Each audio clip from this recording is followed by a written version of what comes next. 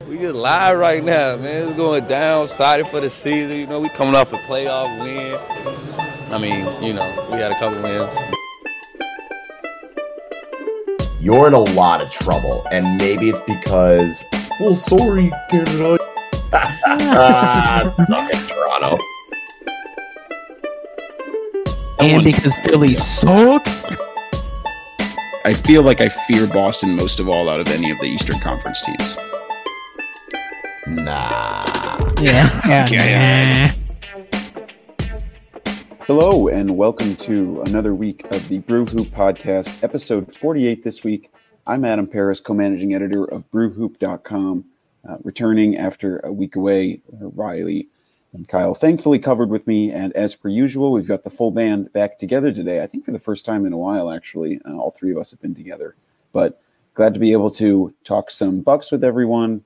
But before we get into that, just really quick, we're recording this on Sunday afternoon, not too long after the horrific news that came out that Kobe Bryant had died in a helicopter crash. Just wanted to say, obviously, it's awful for all involved. We don't know all of the details yet, so all we're going to say at this point is really too bad for all of the NBA at large. And we know, of course, that Giannis held Kobe in incredibly high esteem, so obviously thinking of him and of Kobe's family at this time. And just I was going to kick it over to Kyle to say something briefly about that Kobe too. Yeah, it's really unfortunate because, you know, I think for the majority of people around our age, especially, Kobe was like that guy. Like, so most people had MJ, and now, you know, the younger version, like generation has LeBron.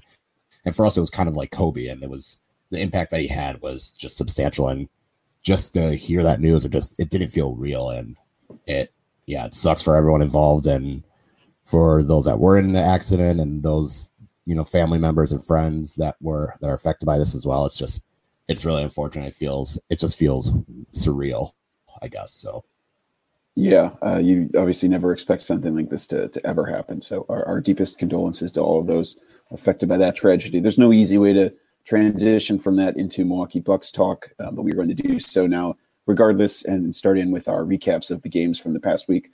A light week, fellas. Just started off with a 111-98 victory over the Chicago Bulls, carried over into a 113-106 victory over the Hornets. Of course, the international travel this week gave the Bucks quite a few days off, 3 days off in between games, which I don't think we've had all season.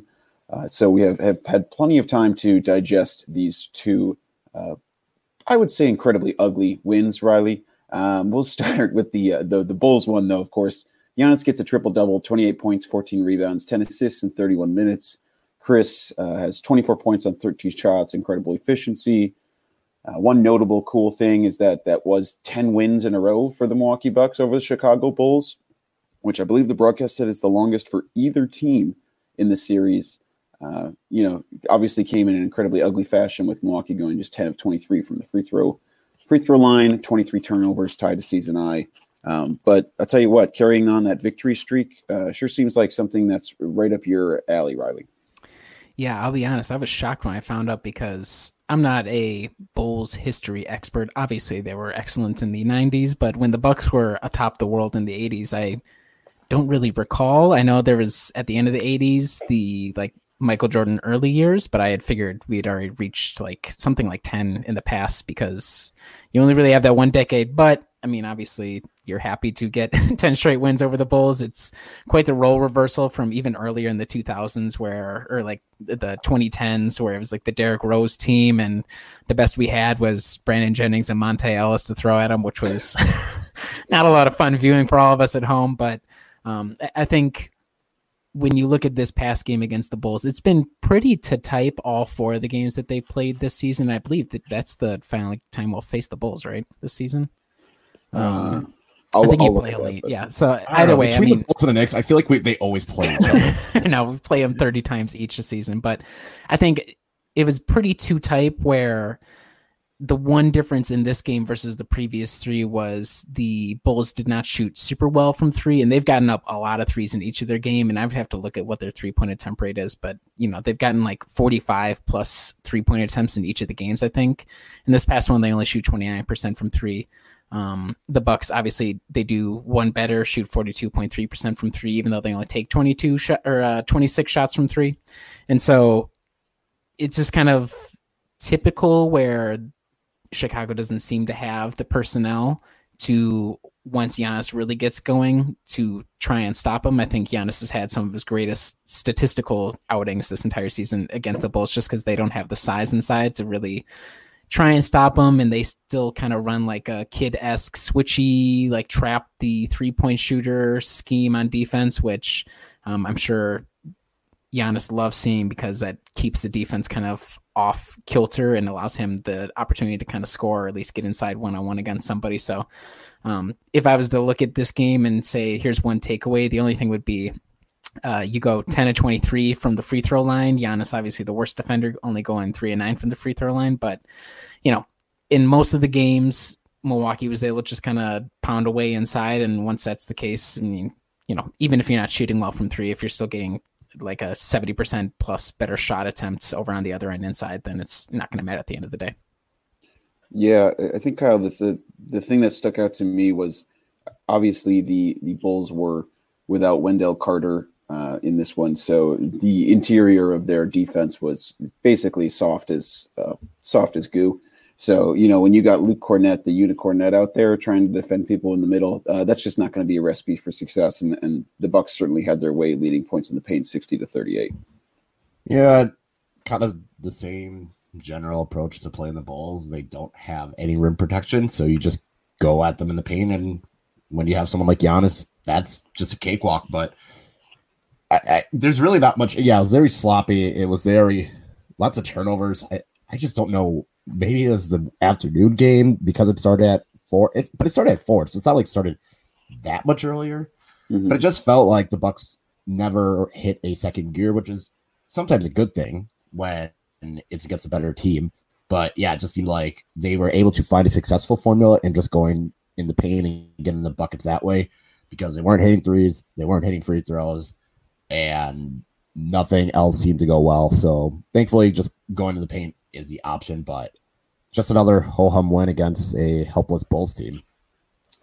Yeah, I really don't have a whole lot more to say about that game.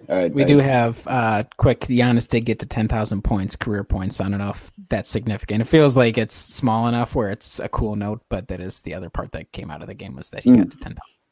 Okay, that is a great note as well. Kudos to Giannis.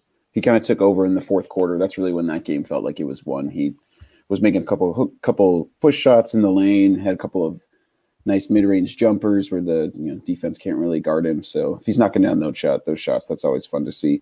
He did a little bit of that in the Hornets game as well, which was, I would say, maybe more ugly, but at least it felt a little more memorable just given the weird context surrounding it, that it was in France and there was everything involved with that. You've got, Marcus Johnson giving we'll always have Paris lines, feeding that to Paschke, and it almost sounded like Paschke didn't even recognize the reference and was like just repeated it back to him to close out the game, which was tough luck. But regardless, that 113-106 win, really the entire game, man, the Hornets were, for the most part, ahead. The Bucks didn't lead until, I believe, the third quarter. So the Hornets really had the Bucks number for a large margin of this game. And then the fourth quarter, real role reversal. The Bucks are able to take over. Giannis finishes with 30 points, 16 rebounds, 6 assists. Bledsoe, a fine effort, 20 points in that one. Hill had 16 points as well. But that one, Riley, was really the Bucks playing just as ugly as they did in the Bulls games for at least 3 quarters, and then kind of flipping it on their head late in the third and going into the fourth. Yeah, it was really interesting. First, for the Marcus Johnson, you miss 100% of the shots you don't take. So understand that he was trying something there, and obviously just the alley-oop did not connect. But about the game more generally, I thought it was pretty interesting in that most of the nights, yes, Charlotte would kind of form up a little bit of a wall, but as soon as Giannis would start moving laterally one way or another, they would kind of disassemble it. And it seemed like they really put an emphasis on trying to contain guys out on the perimeter. And if it was going to be in the paint, then so be it. And they were going to see whether or not they could have like one-on-one guys. And even though Giannis got the numbers that he did and 13 to 19 from the floor, that's pretty good, obviously. the fact that there were quite a number of those 6 missed shots where they did a pretty good job defending him overall, like not fouling. He only got to the foul line for 7 free throw attempts. Like all things considered, they defended him quite well, even though he got 30 points. And so it kind of fed into, you already have Giannis. Okay, he's going to go inside. That's fine. If everybody else is kind of limited, and most people were, they only made 10-3 from the floor at a 27% overall from distance. I thought it was an interesting strategy that maybe they didn't have the personnel to really execute, but how much of it is their defensive scheme threw the Bucks off versus how much of it was the Bucks were just kind of lackadaisical, turning it over a lot and just not playing all that crisply. Like, is this a case of Paris nightlife is undefeated? Can we add that to the global cities that give the Bucks trouble if they're there for a road game? But I think you're right that what the difference was just like the Bulls game, to kind of the quality at the end, especially in the fourth quarter where you run the starters out and they kind of put it away. But, there wasn't a lot from like even the bench guys besides George Hill that was all that inspiring. Yeah. And kind of the Bucks have been prone to that, but yeah. Yeah, and I was going to say, I mean, one interesting wrinkle, Kyle, and it feels like this happens all the time with this Hornets team, and maybe it's just a matter of the personnel that they have, or they just like to be wonky, but they always have these smaller lineups, and the Bucks can start switching against the Hornets defensively because the Hornets make them do that because they always play really small. So late in the game, Kyle, they went with a Giannis at center lineup, which we've seen in the past. It's looked, I think it's had sort of mixed results, but in this one, they run out George Hill, Eric Bledsoe, Dante DiVincenzo, Chris Middleton, and Giannis Antetokounmpo to close out for the last 6 minutes or so, and they really closed out in formidable fashion, taking the Bucks to a led handily after their effort out on the court. Yeah, I always felt like Charlotte was, every time the Bucks would get the game the Bucks were down 4 and then get the lead down to 1, then Charlotte would hit a 3. Or the Bucks would be down 5 or 6, get the lead down to 2. Charlotte hits a 3, and I felt confident the whole time that the Bucks would pull out the win.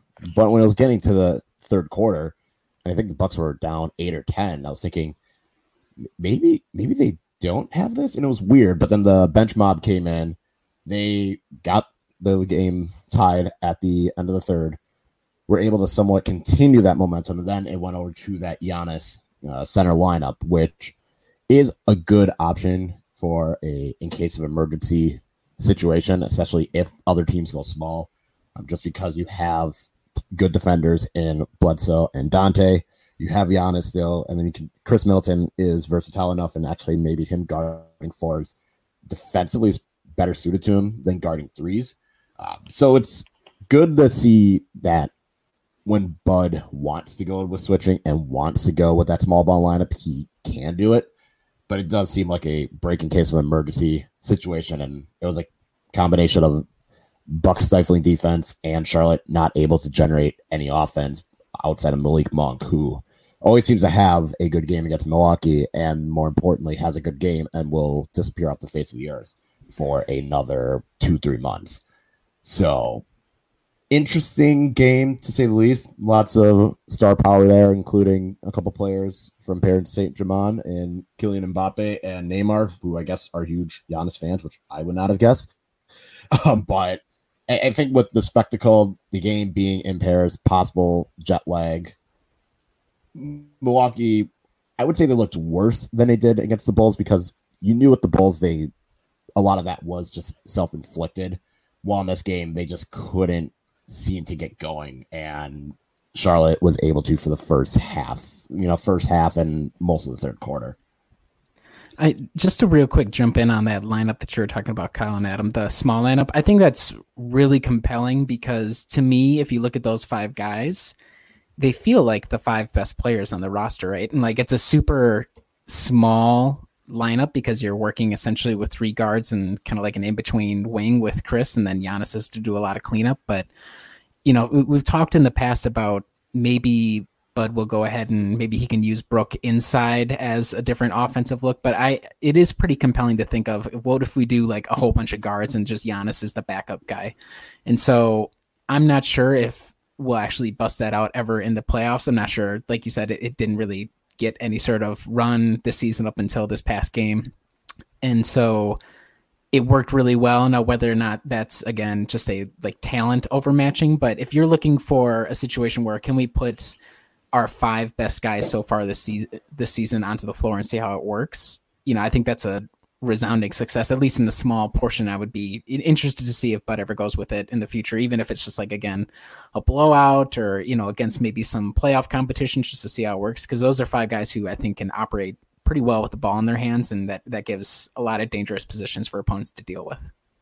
Yeah, it reminds me a lot of like what Toronto could do last year. I mean, they would usually have like Marc Gasol out there, but with the 3 guards, the sort of 3-headed monsters in the backcourt, able to make a little bit of creation off the dribble, but how they're able to work and flow off one another as well as their ability to shoot it.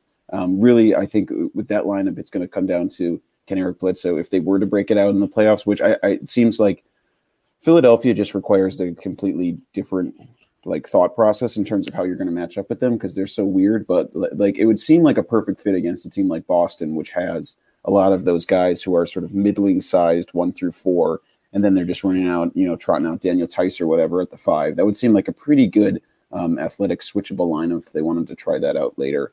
It is also interesting insofar that it did feel like Bud made this change solely, like you were saying, Kyle, in terms of the break in case of emergency. So it was sort of like his back was up against the wall and he wanted to try something different. So like for a little while, this lineup was similar to this, and except for Pat Connaughton was in for one of these guys, I forget who. So like it was also a case of Bud making a change and trying something different. But like you've stated before, Riley, only when then it's like completely necessary will he switch and adapt to something like that. Yeah, and that makes it difficult. Like we've talked in the past about, it's hard to get a hold on what Bud's strategy is, because I think he is so set on the system, and we've talked before that this system is really good. But it would be nice if we did something like this with a little bit more regularity. Again, the balance is, you don't have to do it every single game. Like, did you need to do it against the Bulls? Probably not. Did you, like against the Hornets? Cool that you did it. Like, just picking and choosing your spots, and we just have to assume and hope that they've worked on these at least a little bit within practice or just conceptually talking about it. And then, the other issue is if he does go with these lineups, it's one thing to put those guys out there, but is he also changing the strategy, like the way that these guys approach her? Is this still going to be a 5 outs and we'll let Giannis work and we'll see how it goes from there? So, again, it would be nice to have a bit more of a track record to go off of, but I'm willing to take the occasional one like this where it ends up working out. And hopefully Bud will take that on and say, okay, this is something we might be able to use in the future. And he's a little more comfortable doing it against, upper level competition.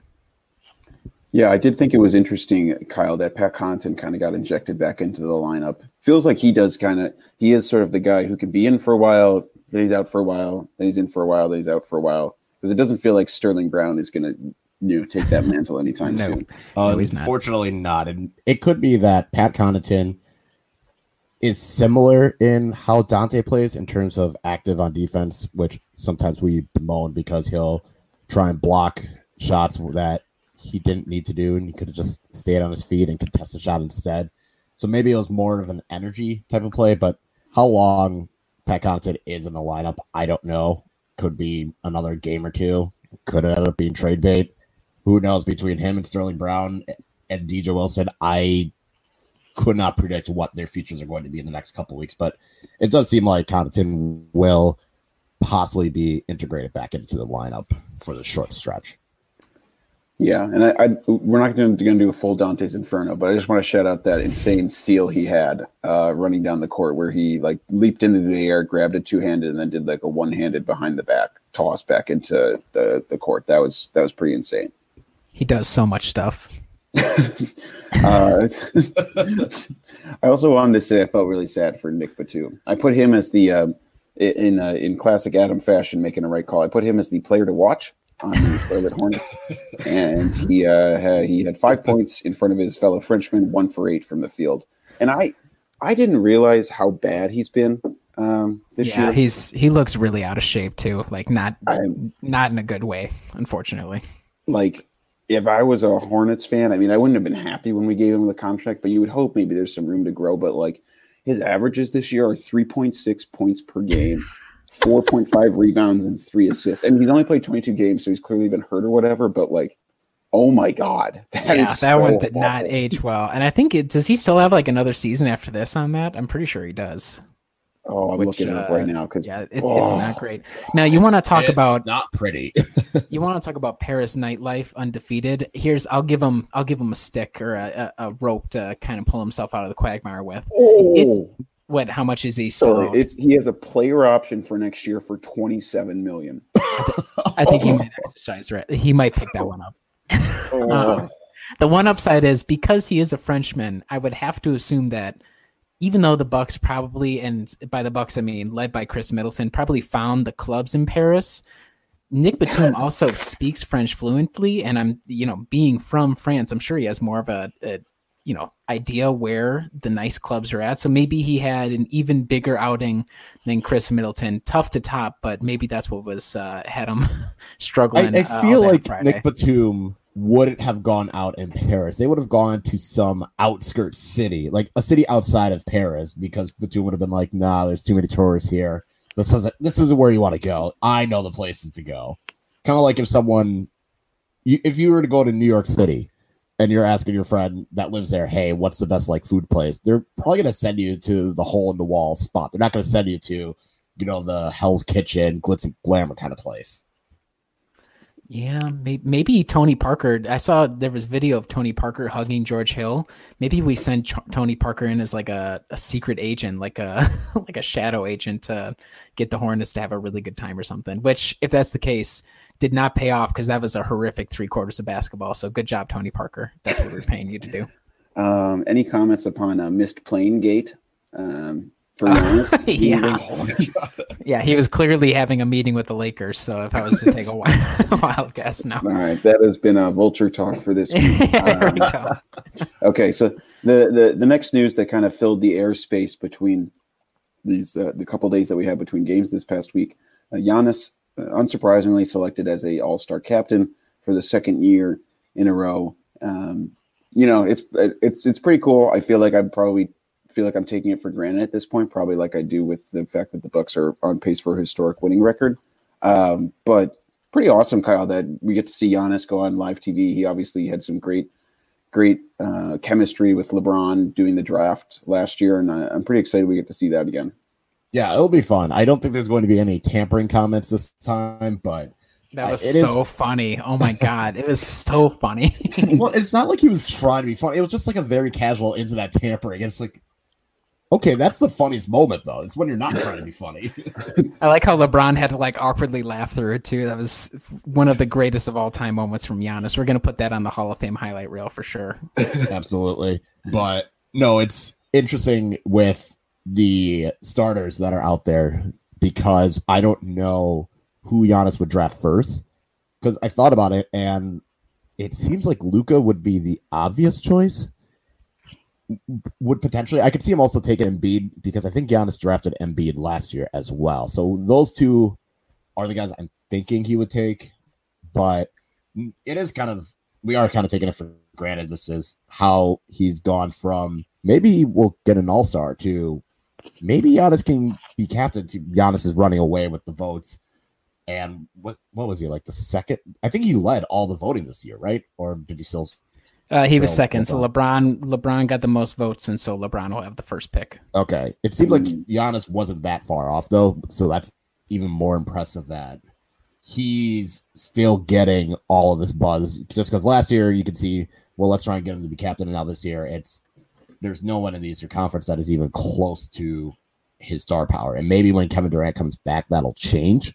But yeah, it's pretty impressive to be that highly regarded throughout the whole league. And sometimes it does help squash people's opinions that the national media doesn't care about the Bucks and all this stuff. And I think it changes. This helps kill that narrative, at least, because you have the second leading vote getter in all the NBA, and the only person that's ahead of you is potentially the greatest player ever. Yeah, jumping in real quick, I think all that is true, and like you said, just reinforcing the point, like, this isn't the NBA of even like the 2000s or early 2010s. Like, you can be in the city in Milwaukee, and the way that the media and social media ecosystem works, you can still have an impact and a lot of resonance. And it's not even just, obviously, his personality is really likable. It's, his game is very exciting. It translates well to what people like to see. So I think, just well-deserved to him. I think, it would have been shocking if anybody else in the East would have been able to garner as many votes. And I agree that it will be interesting to see who he drafts. Like, if you go for Luka, is like, oh, is that his first nod that he's going to the Mavericks? So either we're going to get a ton of good vulture talk out of it, or he's going to be totally boring and be like choose Kawhi as like, they don't even have beef, but maybe he'll be like, oh, well, you keep your enemies close or something. So I think that'll be interesting, and hopefully, I think it looks at this point that Chris will probably end up getting another All-Star nod. So, to have them reunited, as long as LeBron doesn't pull the ultimate like Godfather move and draft Chris in front of him or something like that. But assuming that's not the case, let's do a trade again. Oh yeah, didn't they? I think Giannis traded Embiid away, which is he traded Ben Simmons. Oh yeah, that's a boss move. Good for Giannis. Hopefully he does that again. So we'll see. But I think it'll be fun, and obviously it's a really good event for Giannis because his personality fits well with it. So it'll be cool. Yeah. I'm glad they get to draft starters though too, because I think the West would just like wipe the floor with the East. I do not need to see Giannis shackled to Trae Young. I mean, Trae Young, I'm not going to get in an argument about whether or not he deserves to be there, but you're not going to be getting as many shot attempts if Trae is on your team. So for sure, avoid that if you can, Giannis. I guess I had no issue with Trae Young being an all-star starter because you look at the rest of the backcourt players. And unless you put Ben Simmons there, there's not really that many other options. Kemba deservedly got it. You can maybe consider Kyrie, but he's only played 11 games this year, so that doesn't seem right.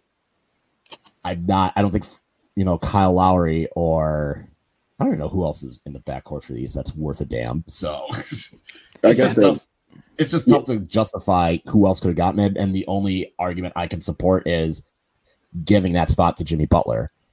Which that would have been fine, but they listed Jimmy as a front court player. So, it kind of sucks in that regard. Yeah, here's how the voting just broke down for the East front court. Backcourt.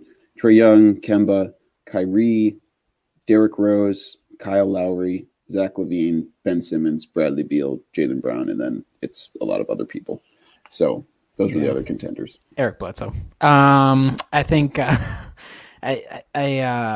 I don't know if I had a thought, and now I can't remember what it was. All-Star game. I guess the main thing that I come away with is it kind of reinforces that even becoming a starter, like in the All-Star game, it is quintessentially a popularity contest, which is cool. Like, that's what it's there for. But I do not put a lot of stock or weight into the fact of a guy getting All-Star nod, starter, or reserve, or whatever it is. Like, if you don't make it, it's not the end of the world. Yeah. And of course, we got the full voting results from that. Just wanted to point out a couple interesting people who got player votes from the Bucks. Dragan Bender got a vote from the players. That's a self-vote. That is what we call a self-vote there. If you're looking at some other players, Thanasis got 6. So credit to him. Bench mob. Well, Giannis probably voted for him. So did Costa. So that's 2 votes right there. Yeah, that is true. Then Thanasis voted for himself. 3. Brooke got 9, so credit to him. Feels low, personally, but I don't think he ever really had a real shot probably of getting an all-star berth. And then Pat Connaughton and Dante DiVincenzo and Wes Matthews all got some form of player vote. So kudos to those guys. Dante got 1, Connaughton 1. So, my question is, how far down the roster, like, do the two-way guys also get votes? Like, where was Cam putting his vote? Where was Frank's vote? So that would be interesting to me, though. Obviously, we're not going to get a chance to see who voted for who, but that would be kind of cool to see what's up. Well, don't worry. I have Cam Reynolds. I have him on the list here. Okay, great. I know he got no player votes. Obviously, but if he's on the list, that would seem to indicate that, well, you know what? Cam's a good teammate. He didn't vote for himself. He voted for one of his teammates. So I think that's a testament to his character, and I'm glad he's on the roster for that reason. Yeah. Well, but here's a cool thing. He got more fan votes than Chandler Hutchison on the Bulls. So, but less than Dylan Windler. on the Put it- Cavaliers. Anyway, Put it in the rafters. Up to the rafters for that Well one. done, Oshkosh. Well done. Yeah, good job, Oshkosh. Oh man, boy, these get silly down here. Yeah, Okay. a lot of them.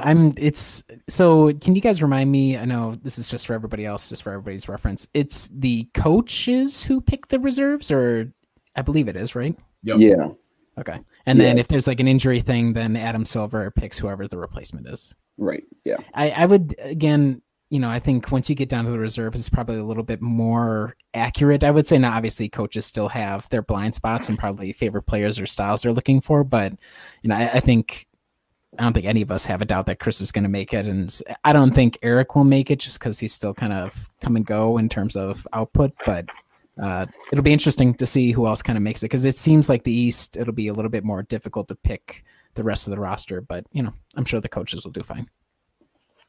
absolutely. And hopefully we'll find out if Chris Middleton will make it. Hopefully he will. And then he can join Giannis on the all-star team. So we're going to take a quick break here. On the other side of it, we're going to talk some potential fake trades. Of course, we have to talk about Zion Williamson's debut. And then I'm just kidding about that. But then Okay, that's not it. That's not the notes. and then we're going to go into our close out the week with our rapid fire questions and preview the week ahead. So stay tuned. All right, we are back, and we are going to be doing a little fake trade talk, fellas. The trade deadline's coming up in just about 2 weeks, and I asked each of you to do a little homework and come with a fake trade idea. And I think my main takeaway from doing this exercise, which I think will sort of be the main takeaway that we all had, was it's really, really hard to find a fake trade that makes sense for the Milwaukee Bucks at this point. We all tried to maybe do some blockbuster ones, but we wound up with ones that were a little more, I wouldn't say not flashy, but they're not quite as exciting as trading for a Chris Paul. But we're gonna have you lead off, Riley, with your fake trade. So I should preface this by saying that this fake trade is not my own fake trade. I'm sorry, guys, I failed you, but I went ahead and I trolled Last Firstism, a commenter on Brew Hoop, and a really good Twitter follow as well. If you want to go find him, it's literally spelled how it sounds. He's been tweeting out a lot of different pretty compelling, like low-level trades. And so one that caught my eye when I was looking around was the proposal. This is a 3-team trade. And this is, again, like you were saying, unless you go for like an Eric Bledsoe trade, which is still even difficult because he doesn't make a ton of money, hard to find the blockbuster. So in this case, my priority was to get DJ Wilson out if we can and to move the Indiana pick because I don't think that's going to be super valuable for the Bucks. Now, the Bucks, who they're getting in this trade, is Dario Saric from the Suns and Patty Mills from the Spurs. Patty makes $12.4 million this year and $13.3 million next year. The guys the Bucks are sending out are DJ Wilson and Sterling Brown to the Suns, and then Ersan and Dragan Bender to the Spurs. So my rationale for this is I'm not sure whether or not we can rely on Ersan as like the go-to guy in the playoffs. Now, my main concern there is more so defensively than offensively, and I'm not sure if Saric solves all the problems there defensively as they would more on the offensive end, but you get a little bit younger there. You get to try out a younger guy to see if this works. Maybe you can – it's kind of like a second attempt at the Nikola Mirotic last year where maybe they could have brought him back at the right price, and maybe that could work out here as well. Patty Mills, to me I think everybody gives him his due. He's a really compelling player on both ends of the floor, but especially offensively. I thought he would be interesting as an insurance policy guy in case Eric doesn't show up or if Dante struggles, then you have George as a primary guard and then kind of you can put Patty in there. Now, obviously, that's a lot of guards to have in your core, so that might be problematic. Why those other teams would do it, that's a really good question. I have no idea why, but I didn't consider that too much. So the Suns, obviously, maybe they avoid having to pay Dario. They can see if they like DJ and Sterling. And then for the Spurs, that's another one where you kind of have some backup potential like veteran minutes at a forward. You have the cap flexibility if you just want to get off of Patty's money and get rid of Ersan next season, and then Bender can be their reclamation project. And, I can't tell which one of those teams would need the Indiana first or draft picks to make it happen. I'm sure they would. But again, like I said, Dario Saric and Patty in, DJ, Sterling, Ersan, and Bender out to kind of freeze up roster spots too. So what do you think? I mean, I like you. I don't hear resounding like, yeah, let's go for it. Yeah, go ahead. I Kyle. think getting Patty Mills would be a good move. He would be the guy that, if the Bucks were to make a lower level type of trade, Patty Mills would be the perfect guy to get, because if Eric Bledsoe has another train wreck of a playoff series, then you can go to Patty Mills along with George Hill as your two guards, and I would feel comfortable with that. Sarge, I've never been the big Sarge guy. I think he was, especially his rookie year when they were trying to campaign for his award, it was just a lot of empty stats. But it's worth a flyer.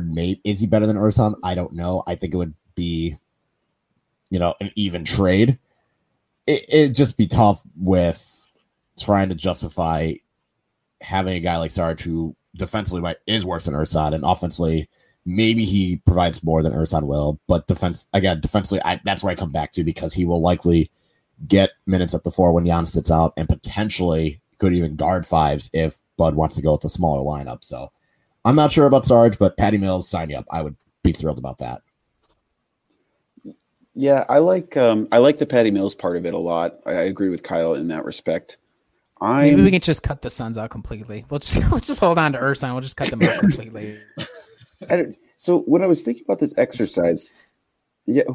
So when you guys were thinking about this, what were you thinking the Bucks would get? Like, what would they try and upgrade? Because when I kept looking around at other teams, I had a hard time feeling like, oh, this is exactly what the Bucks need. This is like perfect for who they get. And so I had a really hard time trying to figure out what it is exactly that the Bucks want. And I guess in this case, in your case, Riley, for this trade, it's an Ersan replacement. Yeah, so for me, when I've been thinking about this team all season, like as great as they've been in the regular season, when I look at the rotation, you and I, Adam, like 2 weeks ago, talked about what's going to be Bud's rotation. And obviously I love Ersan. Everybody loves Ersan. Like, how can you not? The guy's a franchise legend. Somehow he's become a franchise legend, but I'm still a little concerned, depending, and a lot of this again is matchup dependent, but I would be, if I'm looking at the rotation, the one question mark of guys that I'm for sure thinking Bud will play is Ersan. And yes, maybe those are only like 15 minutes, but those are 15 minutes where a team with like an athletic wing or athletic forward might be able to just pick on Ersan the entire time. Now, Ersan and Giannis have been paired up a lot, so Giannis helps cover for it. And obviously Ersan still got it when it comes to taking charges, or he's still pretty good offensively. So it's not like you need to do this for the sake of replacing it. But if I was to choose a guy who I wanted to get a slight upgrade, it would probably be the backup, forward position. So Ersan's spot. Okay. I that's what I kind of landed on too. And I think this is a good chance to talk about, Kyle, your trade idea, because I think you had sort of in a similar vein, an idea to upgrade on Ersan. Yeah. My toughest part with this trade was kind of what the Bucks don't really have anything they need to upgrade. It's more, can they add players in case guys like Bledsoe, Ersan, George Hill, Dante, West even, if they just fall apart and just have a terrible series. So when I was doing the trade, it's very bland. I will be the first to admit that. But the Bucks would get Richaun Holmes and Yogi Ferrell from the Sacramento Kings, and they would send over Ersan, Indy's first, and Sterling Brown. And my reasoning was Richaun Holmes is capable of guarding 4s and 5s. He's not really going to provide anything offensively. He's having a decent season for Sacramento, and surprisingly isn't a complete plus-minus train wreck, again, despite being on the Sacramento Kings. He always seemed like a solid guy when he was over in Philly, and he was part of some bad Philly teams as well. So I just thought of him as, you can swap him for Ersan. The salary is relatively even. You still have another year of that. And then with Yogi Ferrell, I did that trade as kind of like how Riley was doing with Patty Mills, is in case Bledsoe is an absolute mess, you can have Yogi Ferrell come in, provide 5-10 minutes, let Bledsoe try and clear his head, or you can just give the remaining of those minutes to George Hill, let him take on more of a load. So it's kind of an emergency option for point guard. In terms of the Kings, why they would do this trade, Sterling Brown is in a terrible piece, and you get a first-round pick, and they're also the Kings, so they don't do smart things anyway. And that's kind of where my trade was going. So it was upgrading on Ursan on the defensive end. I kind of like the Rashawn Holmes. I can see him, especially if Bud decided to do any of like the Ursan Giannis lineups. I like those lineups defensively a lot more with Rashawn Holmes than Ursan in there. So I don't mind that, and I kind of like getting the emergency point guard as well. I'm not sure if they would pull the trigger on that, but I could see the Bucks wanting to do that if they wanted someone who's a little more springy, a little more athletic. Yeah, that almost like I don't know, like it depends on how much the Kings believe in Rashawn Holmes. And didn't the Kings also have like a contract dispute with Yogi Ferrell, or was that with the Mavs when he broke through with them? I can't remember what it was, but obviously, like you said, the Kings are in disarray. But does that feel like maybe a little bit of an overpay on Milwaukee's part? Like, Probably is. Yeah. Yeah, I don't know. That's again, the difficulty with all these trades are, unless you're going to try and find some sort of blockbuster, which is difficult to do as it is, like trying to figure out the right value. I think the Bucks are going to end up paying over the top, unless in my case, in which you're getting both Dario and Patty Mills. So we could circle back around to my trade. But I think it's difficult to find like a rotation backup guy and not overpay. And like the Indy first, I think the value of that drops by the day because Indiana's going to turn out to be like a decent-ish team. So it's probably going to convey but not be a great pick. And so if you throw it in and you get like some decent Rashawn Holmes minutes in the playoffs, I think that would be great. But it's a hard exercise. I think the deal would be fine. I'm not sure if I have any like sort of protest to it or anything. Yeah, I think it also just takes having to try and figure out what you're going to pay Sterling Brown and what to do with Ursan's option. You kind of just, it takes it out of your hands at least. So then you're not having, especially with Sterling Brown, because you could talk yourself into him being a decent role player that could get a little lower than what Tony Snell got. But we also haven't seen enough to justify paying him that same level. It's really difficult. So it just takes that issue out of your hands, and you let the Kings decide to pay Sterling Brown $12 million a year. I hope he makes that much money. I pray for Sterling that he makes that much money. Yeah, my trade is equal.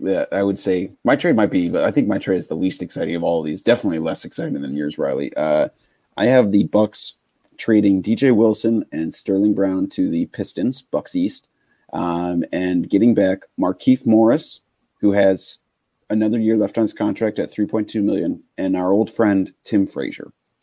And my rationale was, I would say, so I didn't throw in Ursan because I didn't feel like the Pistons would want to do that. But I liked having a guy who might be a little more athletic than Ursan, who they could throw out at the 4 potentially. Also, weirdly, like the idea, even if he's like probably definitely worse than Marcus, he's still shooting like pretty well from 3. He was at around like 38%, I believe. And I like the idea of having a Morris on our team in the playoffs. I don't know why. It seems like some guy who's going to mess around and maybe get in some dude's head and be able to be butch up enough to guard some of those big forwards that the Bucks might face should they get to the NBA Finals or in the Eastern Conference Finals. He'd definitely be most likely of the guys to actually get in a fist fight with an opposing player. And so we would be able to save Eric from doing that. The issue with doing a deal with the Pistons is I have no idea what they're doing. Like DJ and Sterling. So I think we're seeing a pretty broad outline is one of those two guys or both of those guys is getting moved. And the problem is I have no idea. I think DJ has zero value. Like it's negative value at this point. So you're trying to sweeten it by saying, hey, Sterling is okay. Sort of like he might be all right. So the difficulty is I'm not sure if the Pistons will go for that. So I think that would be a good deal. Any sort of upgrade where I don't think Sterling's going to be playing this year and I don't think he's going to be paid by the Bucks. I think they want to avoid that, which is fine because that's a tough contract to swallow.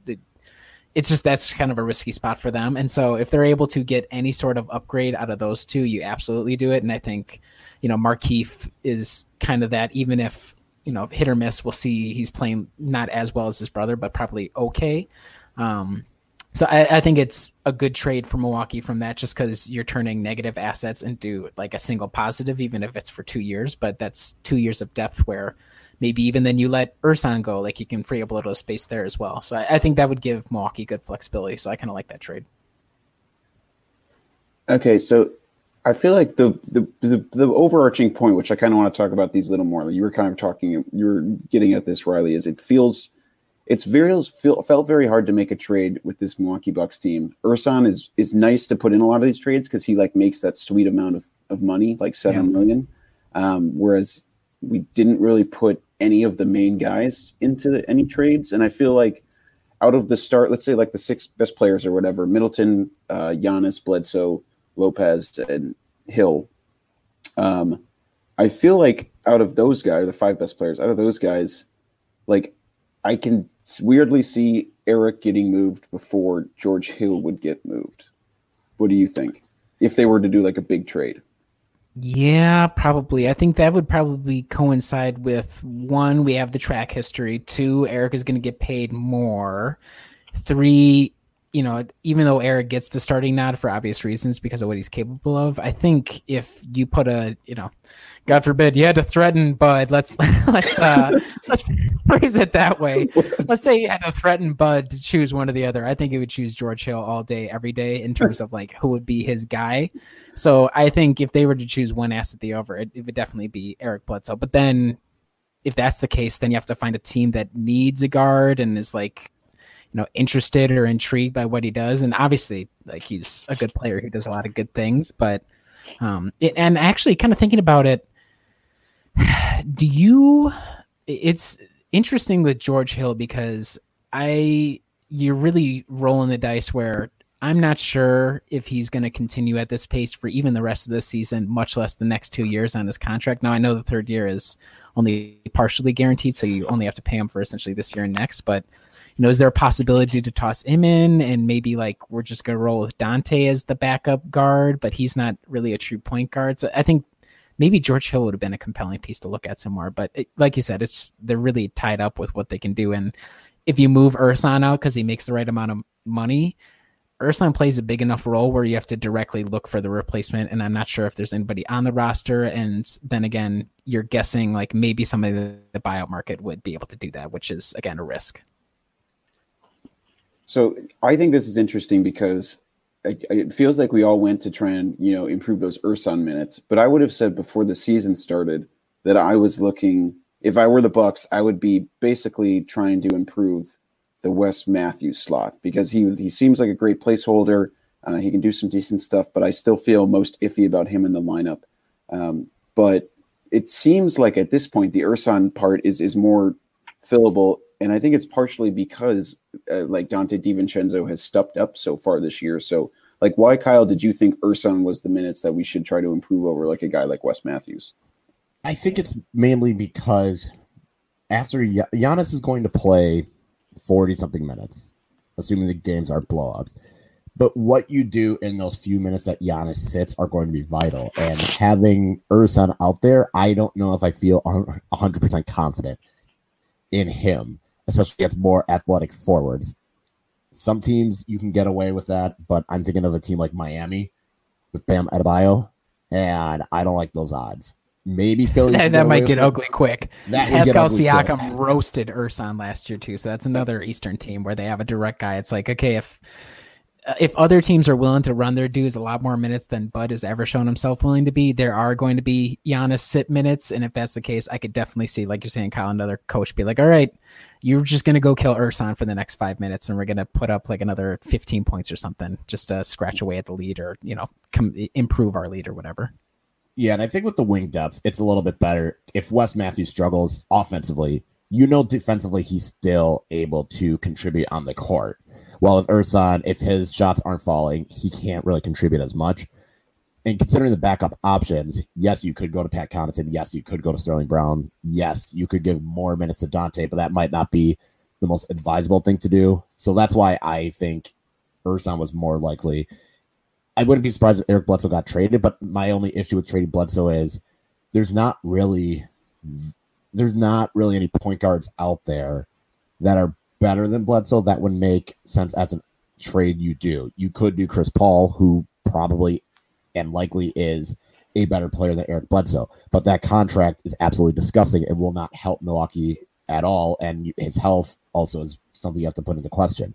You could look at Drew Holiday, but again, health is going to be an issue, and that contract is still not as good as Bledsoe's. Bledsoe has a really good contract, so you can maybe try and wait out and see what's available even after the summer, whether Milwaukee wins the title, doesn't win the title, makes the finals or not. You can trade Bledsoe during the summer and probably get a more enticing package than the 2-point guards out there that I've seen the most in terms of Chris Paul and Drew Holiday. So I think that's why I'm looking at Ersan as the most likely to be traded, Ersan and Sterling Brown. I think they'll keep DJ Wilson just because I don't know if there's really a market out there that makes sense to trade him for. Yeah, I think that makes sense. The last thing I wanted to touch on is you were talking about the Indy first, which is, of course, the basically the best sweetener that the Bucks have for any of these trades. Do you think they absolutely need and should trade that for this trade deadline, Riley? Or do you think they might just hold on to it knowing that guys they're going to lose Korver, probably lose Brown if they don't want to pay him, maybe lose Connaughton as well after this season? Do you think they might just hold on and be thinking, we need we need a cost-controlled guy in the backcourt we can start to develop? I think that's a really interesting question. Part of the issue for me when evaluating draft picks, and I think that's for 99% of the population out there, no matter how much people, crown themselves as basketball experts, I have no idea what kind of players are available in the 20s. If there are any I've seen names, and if you watch enough YouTube highlights, you can sell yourself on literally any single player. So I think it really comes down to how confident does Horst feel in finding a guy who would actually provide, because, this is very much like the LeBron Cleveland Brooklyn pick of 2 years ago, where we can either move this pick right now and see if we can get some sort of reinforcements, or we can hold on and that could be our insurance policy. And it's even worse in this situation, not worse, but I think you're putting yourself at even worse odds if it's a pick in the 20s to use that as your insurance. And yes, having a cost controlled guy is cool, but to me, I think you do the opposite of what the Cavs did. And if you have this tool here to potentially slightly upgrade the team in the very short term, just because we don't know where Giannis is going to be at in 2 years, I think you have to move it one way or another, just because, to me, that's too much of a roll of the dice, in my opinion, especially because even if you do get a guy, he's not going to be helpful next season more than likely. And after that, if he's going to be useful, who knows if Giannis is even going to be here. So to me, I think you move it. Again, the problem is, who do you attach it to and how do you make it work in terms of salary? So we'll see. But I would prefer that they get it out of the asset chest. Yeah. Do you have a stance on that, Kyle? It's just tough because a lot of the times in players in their 20s, you hope that they're just a decent role player. Sometimes you get a Rudy Gobert. Sometimes you get a Pascal Siakam. But most of the time, you're going to get, a Timothy Luwawu-Cabarrot, who has bounced around team to teams and now on a 10-day contract. Or you get a Bryce Johnson, who isn't in, you get guys that aren't in the league. So the issue with getting a pick in the 20s is unless you somehow can develop that player, or you get a player that has shown that they are ready to step in and give you valuable minutes, most of the time you're kind of just punting and hoping for the best with a pick in the 20s. And even any pick that's not in the lottery, and again, you get lucky sometimes, but if you have a chance to trade it to get a surefire NBA player, you have to do it, because having draft picks and draft picks is great and all, but if the draft picks don't work out, then you've wasted time and money. And if I look at the Boston Celtics as a prime example. They kept sitting on these assets, and Jaylen Brown and Jason Tatum, and they had all these assets, and now they don't have anything really to show for it. That's where you kind of dig yourself in that hole, is if you try and treasure these assets that you think are going to be great, and you don't really cash in on them for surefire things, and now you're sitting with players that, they're good, but now you've paid them much more than they might be worth, and you're not moving the needle in that regards. Yeah, I mean, I think it's a fascinating debate. I'd be so curious to see what kind of conversations are happening inside the front office. I'd love to be a fly on the wall to try and think about what sort of their expected value is of that pick right at the moment, and their logic and whether they should try and flip it or what it is they want to do with it. So, well, here's my final thing on that. You cannot put me in the position to have to go through the Malcolm Brogdon drama and not use that to improve the team. So, John Horst, if you're listening, do the right thing. Let's just bury this. Let's bury it. Let's get rid of the pick. Let's get an upgrade, and let's just get it over with. Let's just do it right now. All it's going to be is whoever the player is that gets picked. If he's like a guard or something, oh my God, it's good. His entire career is going to be like, well, Malcolm would have been doing this or that. So with luck, we'll move it on and we can kind of end the debate right away and not have to worry about it too much. I personally hope they keep it. So then we have to wait for the entirety of that pick's career before we can evaluate the trade, So. It's a lot more fun, obviously, to be involved in the draft and have a guy who is like an unknown. So from that perspective, it would be helpful for our conversation's sake, but we'll end up seeing whether or not it goes one way or another. Also, for the purposes of coverage on Brew Hoop, selfishly, I would like it so that when I do and all of our loyal readers do the draft countdown up to like 30 this year or whatever, and we don't have a pick, it would just be really nice if we can all kind of, come together and actually have something to talk about that night. Yeah. So I don't know. It's really interesting. I was joking when I said I think they should pick it. I think it makes a lot more sense to move it if they can find the right asset, given that was essentially seemed to be the logic behind why they got rid of Malcolm, is they were able to get an asset and they figured they could get something better and improve on it. But I don't know, who knows? Maybe they think Dante DiVincenzo and another young guy in the backcourt is better than Malcolm regardless, and Wes Matthews. I don't know. Anyway, so we'll have answers pretty soon on that, though. Trade deadline's going to come here. It's basically here before we know it, so we got 2 more weeks. But so stay tuned. We'll obviously be talking about any chatter that's happening. Been pretty quiet so far.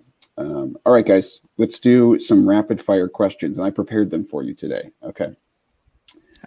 We are going to start with, you can go first on these, Riley. Favorite giveaway you've ever gotten at like a professional sports game? Ooh, that's a good question. So like the items that you get on the way in or whatever? Yeah. I'm not sure if I've ever gotten one. I think I got something like, well, so it's not like a sad thing. I just didn't go to those games. Maybe, no, I think I got like a Robin Yount bobblehead, but like the novelty items don't really do it for me. Now, not a professional sporting event, but I did win a giveaway at our local high school theater for like a gift basket of, I don't even remember what the items were. I think it was just like a bunch of like little goodies, like candies and stuff. So if I was to choose something, it would probably be that over whatever I got at a sports game. Fair enough. Kyle? I would say probably a Bucks scarf last year at the St. Patrick's Day game. That was pretty cool. I'm a big scarf person, both in terms of collecting soccer team scarves and also just for wearing. Yep. So getting a Bucks one was pretty cool. And it was actually like decent quality as well. That's awesome. Oh, would you say your favorite, Adam, was that 76ers bead necklace that you got last year? Yeah. What did it say? Authentic fan or something? Yeah, I believe it did, yes. That was definitely my favorite. I also forgot to tell you guys the reflect upon the starting lineup for the London game, celebrating the Bucks anniversary of playing overseas again. I'm afraid to know what the starting lineup is. Well, I think you'd be able to guess a good chunk of them. So, okay, I think I have it here. This was against the Knicks, right? I remember. Was it against the Knicks? Yeah. It was okay. It was an abomination. That's all I remember. It was fantastic. My friends and I did a London theme tonight. We bought we fried fish. We made chips. We had Guinness, and then we had some. I like how we had Guinness and that's not even British. Well, you know what, Kyle? We had to just kind of just like fake, we had to just try our best. Okay. Okay. All right. Okay. So let's see. Okay. So I'll give you 4 of the 5 starters. Let's see if you can name the 5th. So wait, can you tell us what was the year? What was the season? Yes, 2015. Yes. 2015. Yes. So this is 2014, 2015. Okay. January of 2015. Okay. So point guard Brandon Knight. Small forward Chris Middleton, power forward Giannis Antetokounmpo, center Zaza Pachulia, and then can you name the 5th starter? Hold on. So Point guard was Brandon Knight. Mm-hmm. Giannis started. Mm-hmm. Zaza Pachulia started. Yep. Chris. Who was the fourth one you said? Chris. Okay, I'm gonna guess Jared Bayless. No. Actually, no. Sorry, Jared. No, I'm sticking with Jared Bayless. It's gonna be wrong, but I'm gonna guess it was Damian Inglis. Oh, Just 'cause- or Johnny O'Brien. Maybe it was J.O.B. I can't remember. It was J.O.B. It was? Yes. oh my Do god! you guys remember that it was the stretch where they would have J.O.B. start, but only play like 5 minutes? So he started in this game. So here's the minutes for the starters. Brandon Knight, 35 minutes. Pachulia, 28. Chris Middleton, 33. Giannis, 33. J.O.B., 10. 0 points, plus 12, mind you, while he was on the court. 0 points, 0 of 2 from the field, 1 rebound, 1 assist, 1 turnover, 1 foul. So kudos to J.O.B. OJ Mayo going off for 22 in that game. Wow. Wasn't that the first season? That was the first year of Greg Monroe being in town too, right? No, I was such a that was the year believer. before. Oh, okay. Well, either way, I was such like, That was the first year of Kid. oh yeah. I don't know. I was every season, like even when the team sucked, I was like, I could talk myself into it. I was like, okay, Greg Monroe is here. We're going up. I remember when Greg Monroe, when he signed with us, like everybody was I a worked big with. thing. Oh, yeah. I was so excited. I was talking to my brother. I was like, dude, we're freaking making it. This is it. We're going to win the finals. I was wrong. So, but he was still a lot of fun to have on the team. So shout out Greg Monroe. You were cool. Love your and one yells. It's amazing. I lost my mind when we signed him. I was like, this team is freaking destined for. Didn't they like had Greg meet with Bill Clinton or something to like secure the deal? What a weird operation we run here. It's a strange team. So weird. That team was kind of fun though. It had Kendall Marshall. He never played enough. Oh, Kay that Butter. was- Yes. I thought he was everybody's favorite guard too. I think there was he was like Christian Wood before Christian Wood was even Christian Wood. Yeah, and he was already really unathletic. Then he tore his ACL, and it's like, dang, you are not ever going to play again in the NBA. Also, Steve Uncle Buck, Novak. Uncle Buck, Kenyon Martin, 2 minutes in that game. Oh, boy. Remember that Oh time? my God, Kenyon Martin was on the team. Oh my God, that was Does that he made the year? playoffs? Oh, 2014, 2015. My bad. Okay, sorry, Yeah. I was looking at the wrong roster. Either way, I mean, obviously, it's a bastard of a roster. Like Jorge Gutierrez was on the team too. Hey, Jorge Gutierrez put in some yeoman minutes. Okay. There were How like did 2 this weeks team where I make the thought he might. playoffs? What happened? Okay. All right. Anyway, Good stuff. I'm glad I remember that. All right. I got a few more questions. Favorite cartoon as a kid? SpongeBob. Rugrats. All Ugh. right. Wait, what? Sorry, I'm a huge. The art style sucks. I hate it. I hate Rugrats so much. And even like then they tried to do Rugrats all grown up, which is just. I mean, that we was didn't. a train wreck. I will admit that. That was like Gilmore Girls, where they tried to do the refresh, or like Full House, but it preceded those. So I mean, it was the start of a really bad trend in TV, and I credit that to that and the Rugrats movie. Like everything about that whole franchise, I can do without. Whoa. I'm not going to allow the Rugrats movie slander to happen. Okay. Film review for next week. I will accept the All Grown Up spinoff, which was bad. And I will admit that, but let's leave the movies out of this. Okay, sounds good. All right. Some delightfully hot takes. All right. With the Super Bowl upcoming, I wanted to know if you have any like favorite Super Bowl recipes or like game day recipes that you like to make. Kyle, if you have one, you can go first. Not really. Like, it's weird because most of the time for the Super Bowl, I just go to someone's house and watch, but I'm not really watching. I'm just kind of there to hang out with friends. Like last year, I don't remember watching the game at all. I just had a bunch of chips and dip, and that's it. So, no, I don't really have a Super Bowl recipe or anything. We do this thing called Olay dip, which is horrifically Midwestern. Like literally all it is a base of cream cheese, the like jarred green chilies or like whatever canned green chilies, like chili no beans from another can, and then cheese on top, and you pop that bad boy in the oven. Like But we had that every single, like every football game, no matter, and it does taste good. No lie, it's really good. But that was like the food of my childhood, or like watching football games with my family. So, Olay dip. If you guys, I can tweet out the recipe later or something. You put that together and toss it in the oven for like 10 minutes. It's literally all you do. Oh goodness. Okay. How many cups of coffee do you drink in a normal day? I just have one in the morning. I do one mug in the morning, and I just do tea the rest of the day for me. I'm guessing Kyle does a little bit more than me, though. I'll just say it this way. Pre-Sterling, like 3. Post-Sterling, probably 6. Wow. Maybe 7. Dude, So if I before have more Sterling- than one mug of coffee, my heart will race. I'm having a heart attack right now. Well, so I wake up and have one at home, and that's like, okay, that's one. And then I get to work, and that's the first thing I do is have another one. And I start work at 8, and I'll probably have like one more at about 10 o'clock. So that's how it was before. Now it's just, I need an IV of coffee, basically. Man, that's a lot of coffee. Yeah, I don't know how you do I that. love coffee, though. It's so good. I love the taste of coffee. I'm I all like right to- on it. Yeah, I need cream in it, so I'm kind of a Yeah, weakling. But same. I like to do one in the morning, and then I need like one little afternoon pick me up at like 2 p.m. with like a little sweet beside it. Okay, last one. How many times did it take you to pass your driver's test? This is a good question. It took me twice. The first time I went, perfect driver's test from top to bottom, except I was in a 4-way lit intersection and I was supposed to turn left.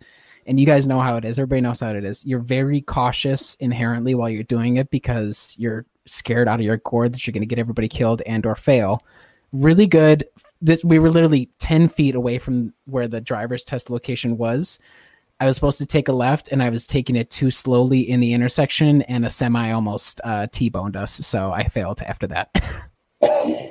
It's not Wow. good. It was not great. So I almost killed the driver instructor. So I understand why she failed me. I don't hold a regret or any grudge whatsoever. But then I passed the next time, so it was fine.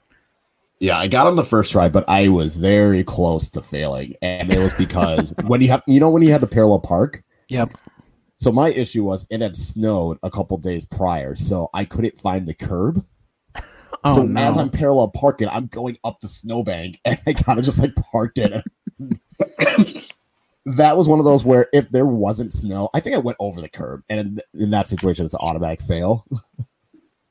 But because of So- the snow, you're able to like kind of fake your way through it. With the snow, it kind of gave me somewhat of an excuse, and it's like the snow like went pretty far into the road, so it was just tough. I couldn't parallel parking was my biggest nemesis, along with the wide turn. Oh. So I passed, but it wasn't like I comfortably passed. Sometimes I don't understand that stuff. Like everyone who parallel parks, they almost always hit the curb. You know, they're like, you're going up on it quite often. Also, how many times are you doing a Y turn? Like it feels like the most dangerous thing that you could do. Like, hello, can you do a Y turn for me right here? Yep. No, look out in case you get T-boned by a semi coming down the street. Yeah. You know? Here's the thing. Have you guys talked to a 16-year-old recently? No. Why do we let 16-year-olds operate motor vehicles? We don't have to get into that, but just that's my food for thought this week. Why do we let It's a good thought. 'Cause I'm trying to think of like myself as a 16-year-old, and I think I'm relatively responsible. But when I look back, it's like, no, I was not. Dude, I not. sucked. Like, why would they give me a car? I have no idea. It's a miracle I'm alive. So, shout out to whatever's keeping me alive behind the wheel. Wow.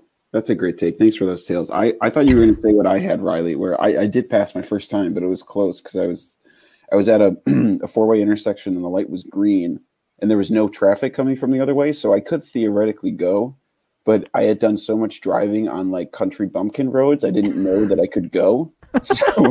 So I'm just like sitting there waiting for the green arrow to come back on. So I can't believe they didn't fail me right then and there for like not knowing a basic part of driving. But thankfully I passed. So It's really stressful. I'm glad everybody has their driver's license. Good job, guys. all right. Okay, let's look ahead at the games coming up for the Bucks between now and our next recording. So Tuesday, 3 home games this week. Tuesday, they're facing off against the Washington Wizards. Friday, they've got the Denver Nuggets. And then next Sunday, they have the Phoenix Suns. But obviously, most interesting one to me probably is that Denver Nuggets game. What do you have them going in these games, Riley?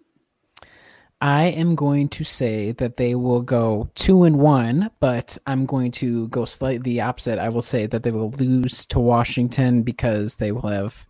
I'm sure they flew right back after the fact from Paris, but I think they had even more days to like rest and recover from the like time zone difference and flight jet lag and everything. So I think they'll lose to Washington, if only because they look lethargic on Friday and they're going to have a flight and only the weekend again kind of get back right. And then Denver and Phoenix, I think, will be wins. But what'll be most compelling to me is just how well Dario Saric does as the auditions for a spot in Bucks rotation. So. Okay, Kyle, what do you have them going? I'm going 3-0, but I don't feel confident about that Phoenix game at all. Nor should you, given last season. Last year, Milwaukee lost them twice. The game is on Sunday afternoon at 1 p.m. Yeah. And the Bucks just don't play well during the day. I think they still win, but man, if they're going to lose a game, it's going to be that Phoenix one.